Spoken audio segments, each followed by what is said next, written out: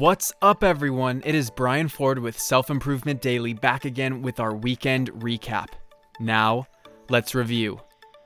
Monday, I asked an important question. What are you working on? If you want to truly make progress in your personal development and self-growth, you need to have something you're actively focused on.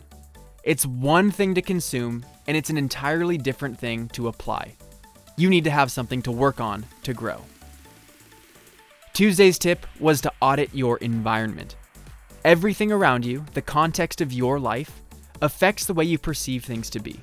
So in gaining an awareness of how you're doing physically, emotionally, spiritually, you can see how different areas of your life might be influencing you in unexpected ways. Wednesday's topic is truth. It's that the hardest part to finishing anything is getting started.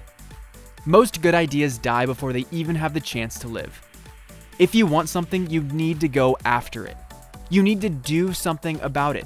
And that first thing you can do is take the first step. Thursday positivity was around this quote. You are never too important to be nice to people. And that's not only because everyone is deserving of compassion based on the energy they emanate with their existence, but that you need to be empathetic to their experience and how important they are in their eyes, just like you are important in your eyes. And finally, on Friday, we talked about true passion. Passion is not meant to be intense and bold.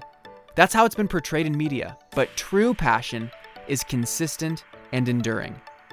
So if you want to think more about what you're passionate about, you need to think about what you've prioritized for the longest. That is passion. And that's it for this week, but I have some homework for you. If you really want to start accomplishing your dreams, to earn the life you want, then you need to take action. And with just a week away, I've made the New Year's resolution setting workshop I coordinated instantly accessible for those who register. Simply visit www.yourlife2021.com to make this year your best year yet. Thank you for listening, and I'll see you next time on Self-Improvement Daily.